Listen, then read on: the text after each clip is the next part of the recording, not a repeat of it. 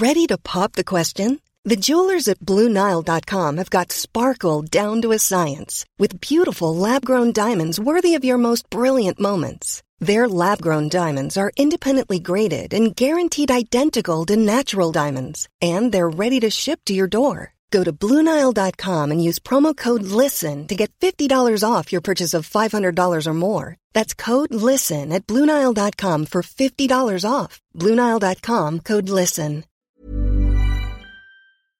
Do you know a student getting ready to go to college? Or are you looking at going back to school yourself?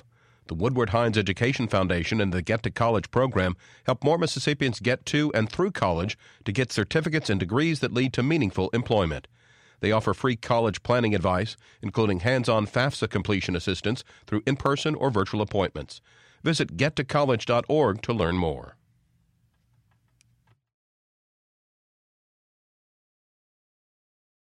Coker, Horton, and Bell and the Mississippi Healthcare Alliance for underwriting MPB programs. Your company can be an underwriter too. Find out more. Go to mpbonline.org/underwriting to find out how. Good morning. It's 8:30 on Tuesday, March 5th. I'm Karen Brown, and this is Mississippi Edition on MPB Think Radio.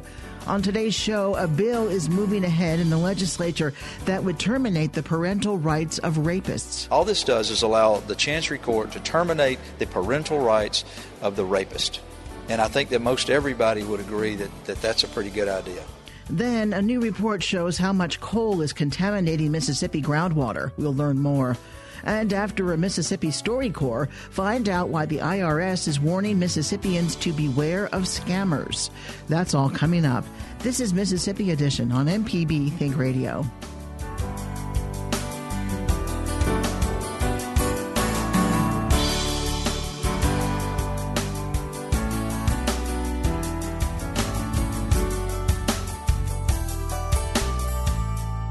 A bill that would end the parental rights of a convicted rapist is awaiting action in the Mississippi Senate.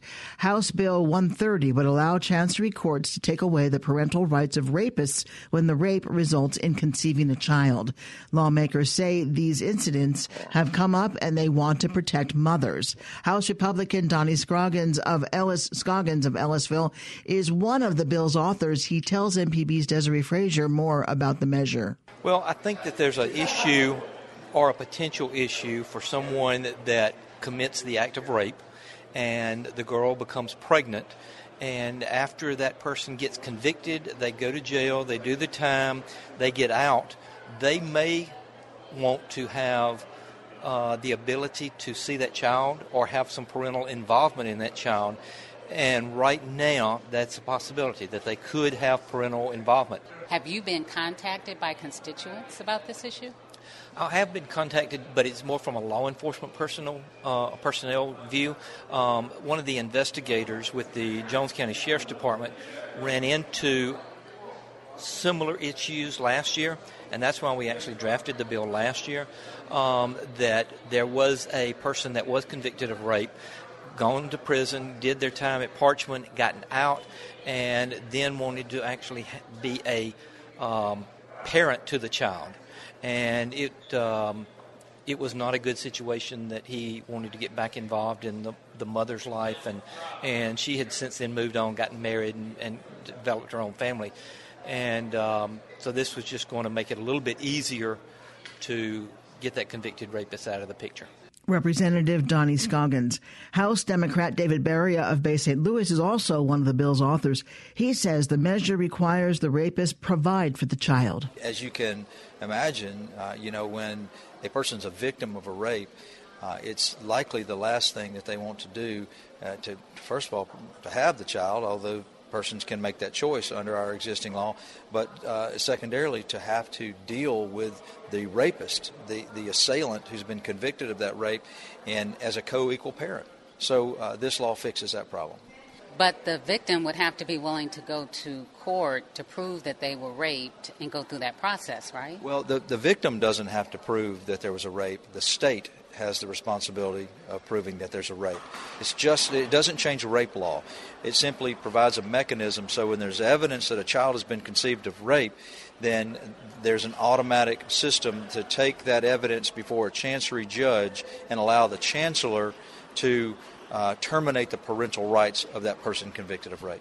So if it turns out that parent has some assets, could the child get those assets of the terminated parent? The parental rights would be terminated. So the right to inherit from the parent through the child and vice versa would be eliminated under those circumstances. If you have someone who is of some means that you would want to hold them accountable for what they've done financially and have them pay some support. Well, no, child support is allowable under this law. So let me be clear. The chancellor can award child support. The rapist who parented a child, conceived a child through rape, would still be responsible for paying child support, okay? Rights of inheritance are different. And then, of course, accountability. You know, if there's accountability through a civil action for assault and battery and anything else that, lawyers could come up with to pursue a claim against somebody who's committed a rape and who has assets, those rights are still available as well. All this does is allow the Chancery Court to terminate the parental rights of the rapist. And I think that most everybody would agree that that's a pretty good idea. Representative David Barria with MPB's Desiree Frazier. Coming up, a new report shows how much coal is contaminating Mississippi groundwater. We'll talk about it next. This is Mississippi Edition on MPB Think Radio.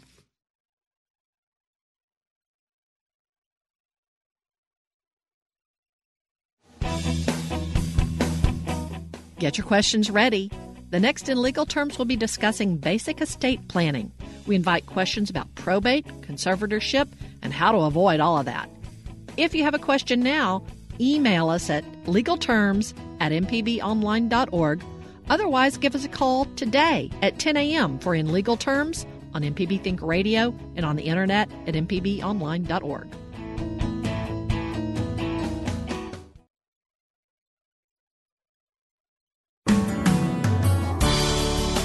This is Mississippi Edition on MPB Think Radio. I'm Karen Brown. Support for MPB comes... A new report on toxic coal ash pollution shows groundwater contamination at 4 Mississippi sites. The R.D. Morrow Senior Generating Station site in Purvis ranks 9th worst in the U.S. for coal contamination. That's according to a study by the Environmental Integrity Project and Earth Justice. The 3 other sites are in Ackerman, Gulfport, and Escatawpa. Lisa Evans is with Earth Justice and spoke with MPB's Jasmine Ellis. We looked at the groundwater data supplied by industry of 265 coal plants in 39 states and Puerto Rico. And the results were dramatic. This is the first time anybody has had access to this data. This data, again, was generated by the industry itself. And the conclusion is that 91% of the plants have contaminated their groundwater to an unsafe level. How severe is this problem? It is very severe, and what this means is that most of the plants have contaminated the water with unsafe levels of arsenic, a potent carcinogen, and neurotoxin. They have also contaminated, 60% have contaminated the water with lithium, and the majority of the groundwater is contaminated with 4 or more toxic chemicals. And again, this was 91% of those plants that have submitted data to EPA pursuant to a 2015 federal rule. You mentioned that there are different chemicals now that are in the water. How does that impact someone's health? It would impact someone's health very dramatically if that person were to drink the water. So when you have arsenic, and at times it's 300 times the safe level, if you were to drink that, that would be potentially deadly to your health. Now, what we don't know from this study, we know the groundwater is contaminated. We don't know if anyone is actually drinking the groundwater. The federal coal ash rule does not require that industry test drinking water wells near their plants, so the quality of the drinking water is unknown. But what we do know is that as a resource at these plants, the groundwater is damaged, And we also know that groundwater, by its nature, never stands still, and this contamination is moving off-site, perhaps to a stream, perhaps to a lake, where it may not impact directly human health, but it may impact the aquatic life, the fish in that stream. It might ruin water for agricultural purposes. It's never a good idea to destroy the quality of groundwater, which is an irreplaceable resource. What do people need to know about this? Should they be concerned about the water that they're drinking? Should they not drink tap water? What exactly, how should people living around these plants go about conducting how they drink water? People in rural communities or people living next to these plants should have their water tested. That often is an expensive proposition, so they should pressure their local public health department with their concerns. They could pressure the industry that created the pollution in the first place to test their public wells. What we have here is a real gap in regulatory authority. In most states, the state does not require testing of private well water, and certainly EPA has not been providing that testing for these communities. But now that people know that they live next to a plant that has contaminated groundwater above safe health levels, they need to make some noise, and they need to ask that their water be tested and to get those results in order to keep their families safe. How did Mississippi get on this list? We wanted to make some sort of list that highlighted the most contaminated sites. So with the amount of contaminants that were found at the Morrow groundwater, the groundwater around the Morrow generating station, it rose to the level of being one of the 10 most contaminated sites. Some of the causes for that are the arsenic content, the lithium content, which was 193 times the safe level, the content of molybdenum, which was 171 times the safe level. So you can see that there are some levels there that are grossly above what EPA considers a safe level in drinking water. So what is the solution to this issue? What can be done to make sure that the public is protected as well as the environment from coal ash pollution? That's a great question, and there's a lot that can be done. I mean, this is a crisis, but there are solutions. So the first thing that has to happen is that EPA has to focus on the protection of human health and the environment and not protecting the coal industry and the utility industry. What we need is a strengthening of those standards. One is the requirement that drinking water be tested and that local surface water be tested. Secondly, plants are often near communities that are low income, that are communities of color, that may not have the ability to do the research on their own, to test the wells, and so EPA or the state has to pay particular attention to those communities and assist them. Lisa Evans of Earth Justice with MPB's Jasmine Ellis.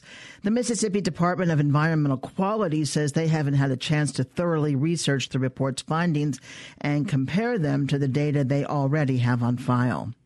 Coming up, find out why the IRS is warning Mississippians to beware of scammers.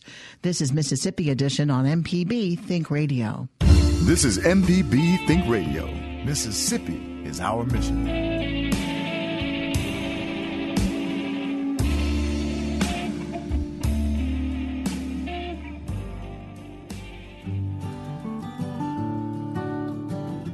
In this week's StoryCorps, James Harris shares a harrowing story of an African-American family and 3 white assailants on a 1950s Mississippi plantation. The 3 men came to the Harris home and unsuccessfully tried to sexually assault Harris's mother.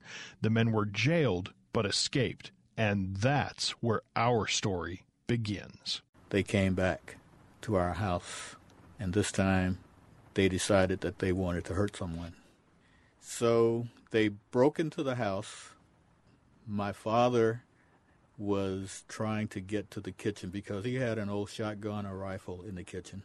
He was trying to get to the kitchen, but he was shot in the back before he could make it. And he was paralyzed for the rest of his life from that. And according to my mother, there was only one man who did all the shooting. The other two people did not kill anyone. And he had set it up so that the two younger guys were posted, one in the front yard, one in the backyard, to keep everybody inside so that he could do all the killing inside. I don't know which child was shot first. My mother says that she remembers going to the back door and that the two little girls, my two sisters, one was 4, the other one was 8. They were hanging on to her nightgown, and she went to the back door, and the man in the backyard said, "If you don't go back inside, I'm going to shoot you." And he fired into the air. That frightened my mother, and she went back inside. She said that from that point, she doesn't remember when she lost the girls. She says she doesn't remember what happened to them from that point on. But she went back inside, and when she went back, she saw the man shoot my 12-year-old brother and saw him fall against the fireplace. And she decided to try the front door. She went to the front door, and the man in the front yard said, "If you don't go back inside, I'm going to shoot you." She had just seen her 12-year-old son shot inside, and she decided that if I go back inside, I'm going to get shot there too.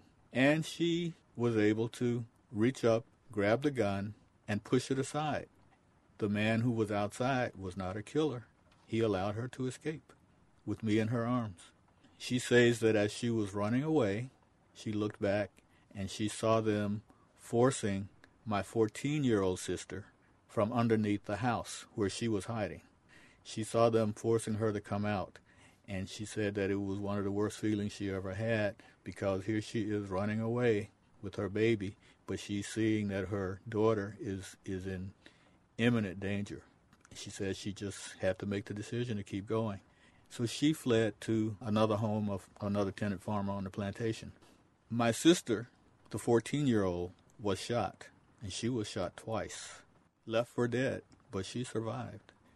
It was daylight before anybody came down to see what was going on.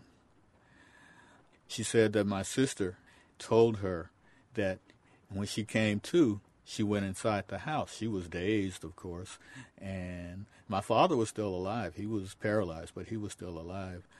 But she went inside and she saw my brother and the other sister, and one sister had been killed, that she thought they were killed. But the 4-year-old was still alive when she went in the house. And she told my mother that the 4-year-old said to her, "That man hit me in my stomach," because she didn't realize, she didn't know what a shot was. She just knew she was hurt. She said, "That man hit me in my stomach." She was found on her knees trying to climb into bed. The 4-year-old was.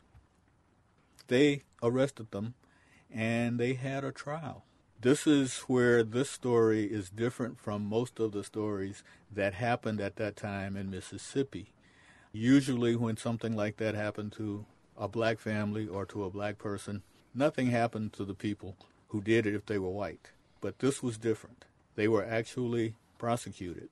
And not only were they prosecuted, but the prosecutor was seeking the death penalty for the man who did the killing.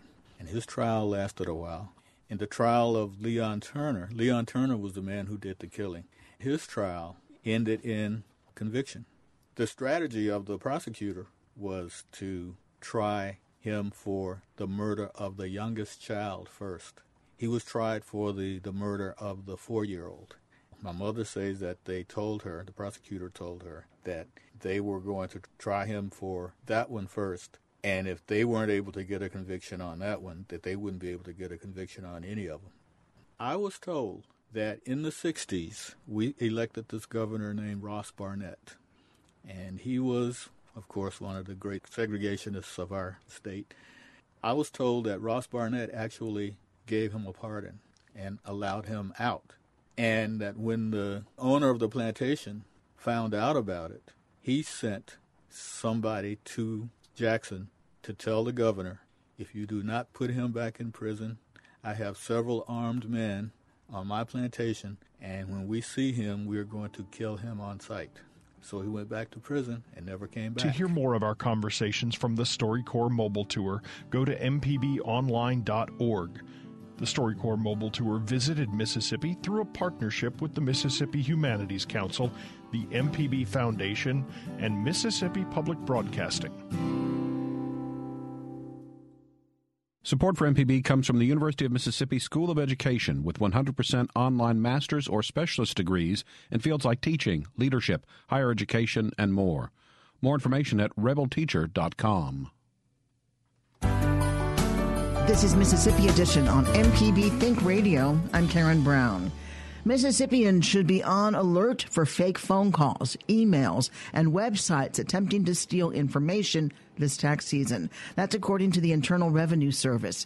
Clay Sanford with the IRS tells our Jasmine Ellis they only contact people by mail. We always see an uptick of scams during tax season, the regular ones like the telephone scams and also the email, what we call phishing scams. And I think that the crooks realize that, folks have tax returns on their mind and refunds this time of year, and they seize that opportunity to try and steal things like personal information, financial information, and things like that. What exactly are phishing scams? Phishing scams is where you would get a fraudulent email, and they're looking to get personal information about you. Say, for example, you might get an email in your inbox that purports to be from the IRS, but the fact of the matter is that we do not send unsolicited emails to taxpayers. If you have a problem with your tax account, say for instance, if you filed a paper return and you forgot to sign it, that would generate a mailed notice. So what we do is contact taxpayers by mail and not by unsolicited emails. What are some signs that something might be a scam? Well, if you get a telephone call from someone claiming to be an IRS agent and you don't have a problem with your taxes, or you don't think you have a problem with your taxes, and especially if the people become belligerent, threaten arrest, ask for financial information over the phones, those are things that the real IRS won't do. And now I want to, caveat that with the fact that it's not impossible to get a phone call from the IRS. However, like I said before, if there is a problem with your account, if you owe a debt, you're going to be getting a mailed letter or a mailed notice and a hard copy in the regular U.S. mail before you would get a phone call. We've seen a lot of these scam calls being, very belligerent, threatening arrest, things like that. And that's a telltale sign right there. You said that criminals might also try to contact people via email. What would those emails say? Well, the emails can look very authentic. Over the years, the scammers have gotten very good at, copying things like font styles from our website, copying the IRS logo, using that illegally, I might add. And so they've gotten really good at making these emails look very authentic.